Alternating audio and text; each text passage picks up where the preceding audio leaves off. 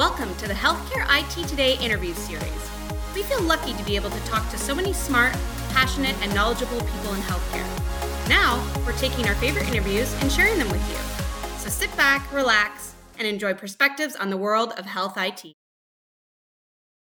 Hey everyone, I'm John Lynn, the founder and chief editor at Healthcare IT Today. We're excited to bring you another in our series of interviews with top leaders in health IT. Today's guest is Joseph Sabinski. He's Senior Director of AI and Personalized Medicine at Om1. Welcome, Joe. Great to be here. Thank you for having me, John. Yeah, excited to be talking about ChatGPT. It seems like on social media, at least, no one can talk about anything else. But before we get into that topic, tell us a little bit about yourself and Om1. Yeah, I'm happy to do that. So my name is Joe Zabinski, as you mentioned. I oversee the artificial intelligence branch of Om1, which is a healthcare data and technology company. We're based in Boston, been around since 2015, and all of our work is about assembling large-scale, dense, rich cohorts of data on millions and millions of patients that we can study and do research on to improve healthcare outcomes. My specific branch focuses on how we apply tools from artificial intelligence to those data assets to do things like help find patients who aren't diagnosed with diseases or predict outcomes to treatment. Yeah.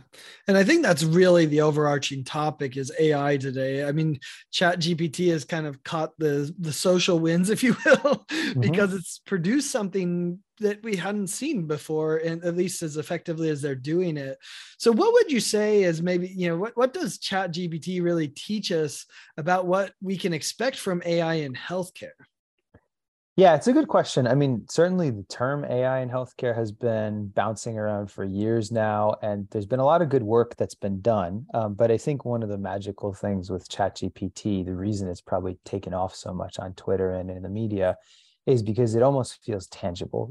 People can type in their query and they can get a response that seems almost magic because, as anyone who's played with the thing has experienced it, it feels like it was written by a human. It almost is scary in that way. There's been a lot of progress, obviously, up until this point, including in healthcare, but I think that's what flipped sort of to the light bulb moment in people's minds.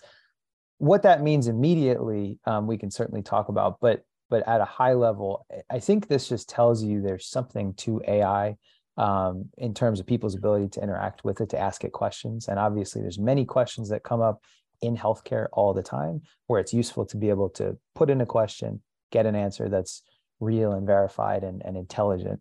And I think that use of AI is going to, become more and more important. And I think that's what's made it special, is that it's almost unlocked creativity in our own minds about how we can leverage AI. I mean, we saw the recent announcement of Doximity with their application of it to do things like denial letters and how do you respond to insurance companies, which I love the idea that AI is responding to insurance companies. No human should have to deal with an insurance company, but I don't know, that's what it feels like to me, is it's almost unlocked the creativity of the humans to say, oh, maybe I could use AI. Is that kind of how you've seen the response from the customers you talk to? It is. Yeah, because I think there's this notion that out there in data sets and real world data sets, for example, which just means all the data that don't come from clinical trials. So the things that get captured when, someone goes to the doctor's office or they're just living their life, we're all aware that there's information in those data sets, but it's hard to pull that information out, right? We can observe it directly, like we can do a search and say, were you ever diagnosed with, cancer, or have you ever had a stroke? Those sorts of pieces of information are easy to ask. And they're not so different from how you might use, something like Google traditionally. You'd ask it a question and it comes back with kind of static indexed information that we're all familiar with. I think, as you point out, there's a creativity to how do you pull out some of that information is in there, but that you don't have a good way to access without these kinds of tools. We've certainly been doing a lot of work using AI to answer that question. How do you pull out the information we know is embedded in real world data?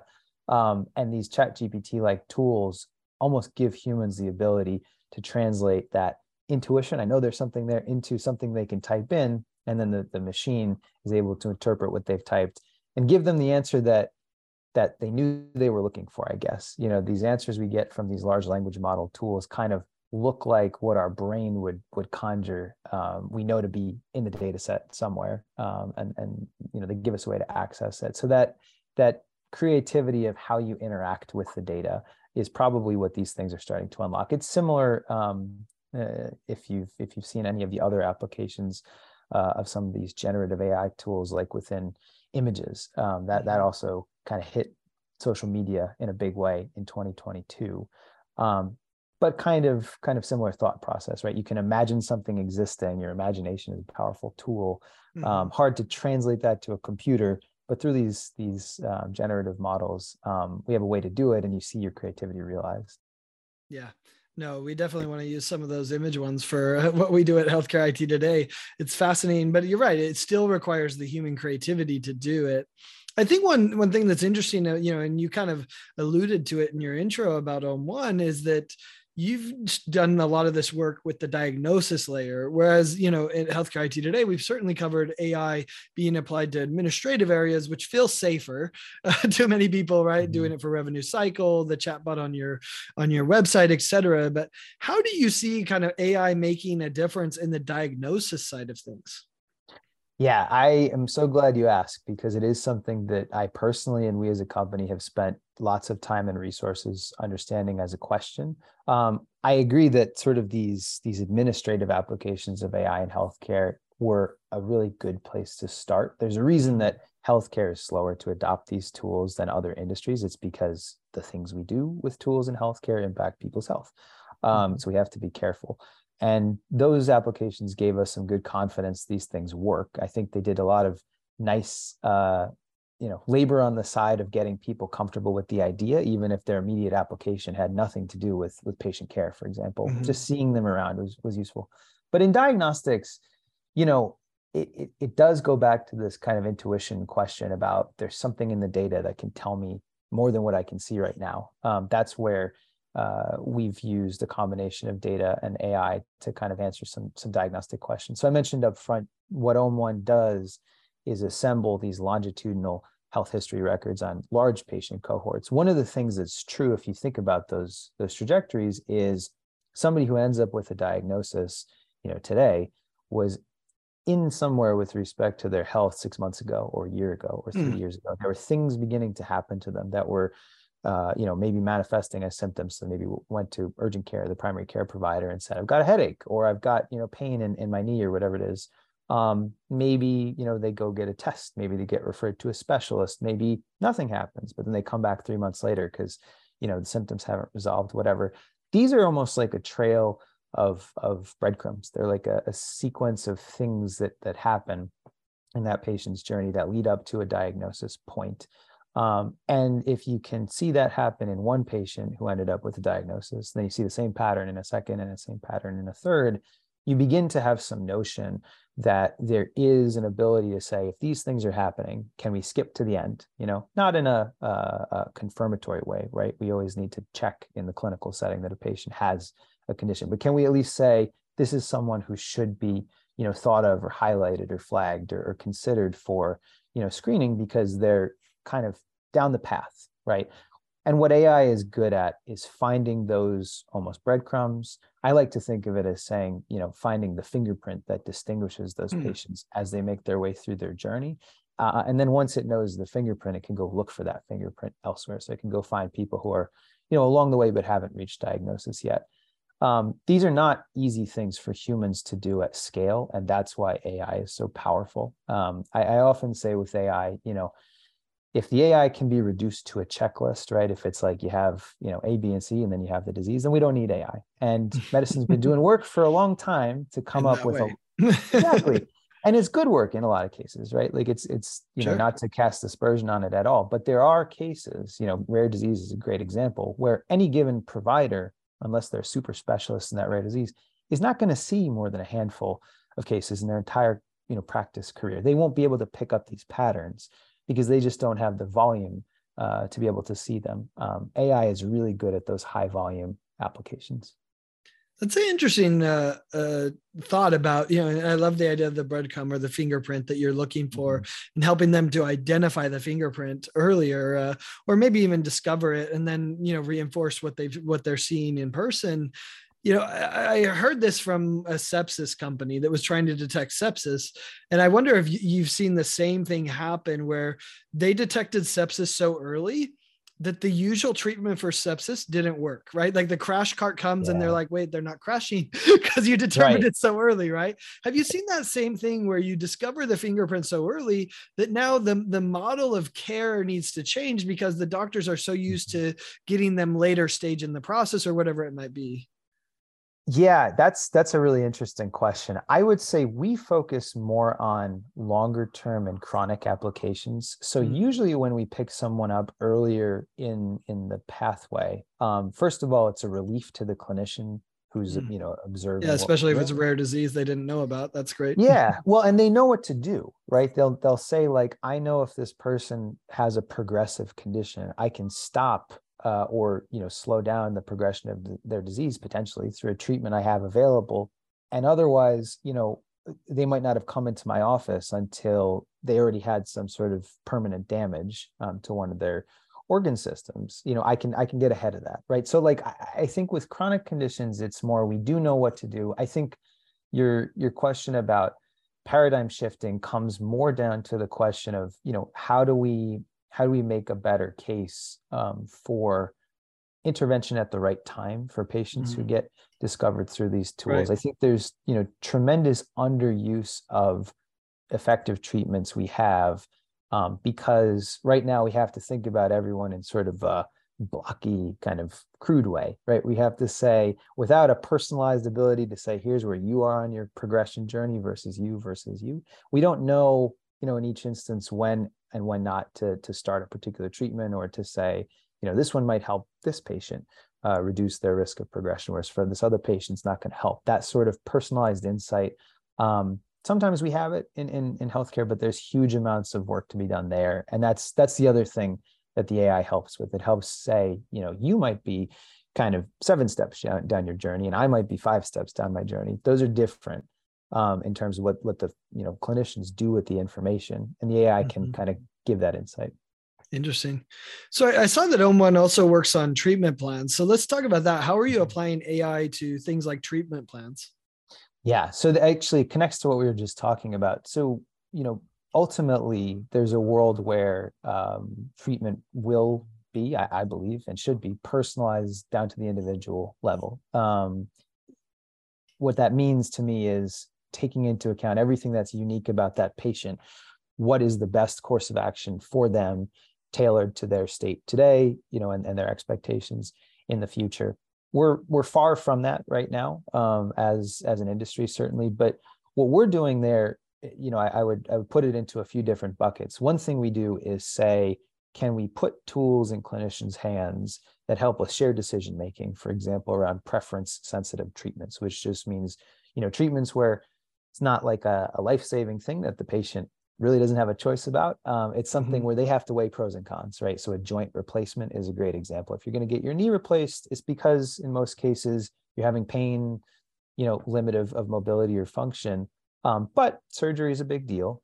And the outcomes from joint replacements are not always great in terms of improvement of, the symptoms you have.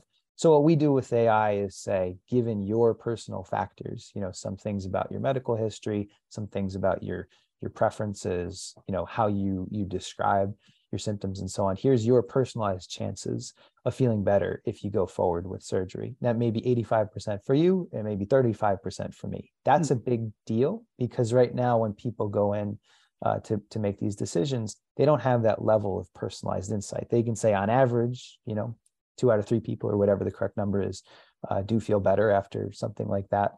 But I don't know what that means for me personally. That's what the AI is letting us do. The other thing we do with treatment planning is to say, there are highly effective treatments, both device-based treatments, pharmacy-based treatments, non-pharmacologic treatments, therapies, and so on, that are being used in patients, but that are not being used in other patients who look like the patients where they're being used, if that makes Mhm. sense. And this comes back to that whole picking up the breadcrumbs, signatures. Really, it's developing a phenotypic fingerprint of people who are using and benefiting from a therapy, and then asking the question, why aren't these other people having access to those same therapies because they look the same, right? They have the same progression of symptoms. There's other characteristics that look similar. That can help to kind of bring clarity to the question of what should be done for a particular patient. It doesn't mean that that a patient will always go on to receive the therapy that we're highlighting, but again, it's this personalization saying, can we find people who look like they'd benefit from something more personalized in terms of their treatment thinking than where they're at right now. Yeah. I mean, your example is fascinating. I have a family member who just went through the joint replacement decision. Exactly what you described was what they wish they'd had more of that data. So it's so fascinating. And you're looking at it, we see it in genomics a lot, right? Where a certain drug affects some genomic marker, and it's amazing the impact. And I think we're going to see an explosion of that. So it's interesting to see that applied to other data beyond just genomics, but similar concept. Yeah. But as I look at it, it's like, you said, yeah, we haven't gone far enough with personalizing the treatment plans for these people. Is that because we don't trust AI to personalize care to the entire population, or are there other factors I kind of look at it like, well, more data is better than no data, which is kind of what it feels like in a lot of cases today. So how do you look at it, like that trust, or are there other factors that are kind of holding us back? Yeah, there's a whole lot contained within that question. Certainly I'm on your side. I like to think more data is better, even at a personal level. I measure things about my own health and so on. I'm kind of a data person, and not everybody is that way, Sure. So I think there's space for personal preference in all of this at the patient level and also the physician level. But I think, more broadly, why is there this gap between where we could be with personalization and where we are? Few things on it. I do think now these AI tools are certainly good enough in a lot of application areas to do this work, but that's not an old story, right? I don't know if that was true a decade ago. And so there is certainly, as we were talking about earlier, an appropriate conservatism in adopting these things. So there's an expected lag from kind of the hot off the computer, like this works really well now, until it's running in your neighborhood PCP's office. But I think that's beginning to change because these things have now been out in the world for long enough that people have seen them working well. I do think that AI and using kind of data that doesn't seem, you can't kind of look at it in the same way that you might look at somebody drawing your blood or something like that. It can seem a little bit mysterious, and maybe that's where some of these trust factors come up. Certainly, again, both patients and physicians can have the attitude of sort of like, if I don't have the ability to understand exactly what's going on in terms of an algorithm, how can I trust what it's saying? I do think the answer is really not trying to say we've got AI and we're just applying it in healthcare. It's to start with, we are oriented towards care and towards outcomes, and we're doing this AI stuff because we think it's helpful, and not just helpful, but helpful in ways that we couldn't get to with other tools. And we're not going to try and shove this down people's throats. We're not going to try and blow up the care pathways that exist. But we are going to try to augment, key decision points. I'll give you one specific example. I know when I talk to a lot of clinicians, for example, rheumatologists who are treating something like rheumatoid arthritis, they will know, and they'll tell you that, if they're treating a patient, that patient will reach a point in the decision fork about, whether to start a particular therapy, where they've got an 80% chance of feeling better based, on that therapy, meaning that 8 out of 10 people will feel better and 2 out of 10 won't. The doctor doesn't know if the patient in front of them is in the 80 or the 20. That's a decision point where we can put in some personalization AI in a way that I don't think destroys trust, and just say this patient looks more like the 80 group or more like the 20 group, not superseding the physician's decision, not doing anything scary from the patient's perspective, but we're just helping. That's the way I think these things will get more widely adopted. Yeah, well, and I think that is the key question here is, how do we get clinicians to trust the AI so they actually use it? What's required? Is it studies? Is it outcomes? Is it, because for good reason, doctors are scared to use them because they're liable for them. And we know that the law is slower than AI, right? Like yes, the laws around definitely. AI are slower to develop than the AI itself. And so, there has to be some modicum of trust for the clinician to say, okay, I'm willing to put my license, my livelihood on the line. So how do you see that path? Is it really like, hey, here's tools to support you, kind of like what you just described? Is it studies? Is it outcomes? How do you approach kind of getting clinician trust, and what's required to get that? Yeah. So I think I've developed, at least in my own experience in this field, a few things that I think are helpful in building trust and relationship with physicians. One is certainly, doing good, publishable work where you can show that these things are working. It's not practical to publish everything all the time, but people appreciate when you take the time to kind of lay out in a formal way what you're doing and what the outcomes were. So I think that helps a lot. We focus a lot on white box AI modeling, so not black boxes that absorb data, spit out a result, and don't ask it for anything else. In a way, that's kind of what ChatGPT is like. It's very hard to describe what's going on. One reason it's so mysterious, right? We ask these things, these queries, they come back with these results, and it's kind of like, how did it do that? It's very hard to answer that question. Actually, even for experts, very hard to answer that question. Explainable AI is the hardest. Exactly. But we try to do it, at least in the sense of saying, first, the technology is working really well in a way we can demonstrate numerically, statistically, and so on. But second, we can tell you things that are coming from the patient's history that the AI is surfacing and that will make sense to you as a clinician in terms of concordance with what it's saying. We do a lot of work in mental health, for example, looking at, patients with depression. We did quite a bit of work recently in trying to distinguish patients with treatment-resistant depression, which is really tough because there's not really a standard definition for treatment resistance, but at the same time, lots of good therapies out there for patients who don't respond well to some treatment. So it's a lot of need in that area. We have very well performing AI to pick out these patients when we're looking for them, but we can also say, this is someone, who has manifested a string of really severe, instances of their depression over time. We can surface that and show it to the psychiatrist and say, this is why this is happening. That's a big trust building factor. The final thing I would say is just not getting out over our skis. Let me put it that way. You bring up a good point that, physicians are the front line of healthcare. They're the ones with the license. They're the ones ultimately making the decision. They're the ones who are responsible.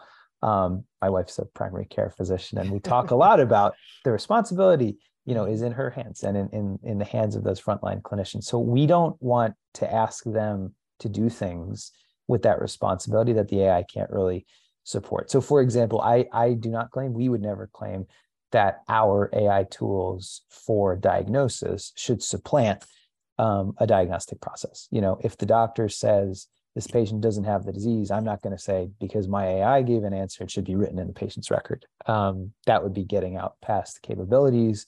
And also, it would violate sort of that trust we have with the physicians. Yep. Makes sense. Well, Joe, I think you offered some great insights and perspectives as we kind of dive into this new future that I think we all know is inevitable. The question is, what's the pathway there? And I think you gave us a good view onto where this path is headed. So thanks so much. And thanks everyone for watching and listening. If you want to find more great healthcare IT content like this, be sure to check it out at healthcareittoday.com or search for Healthcare IT Today on your favorite podcasting application. Thanks, Joe. Great. Thank you.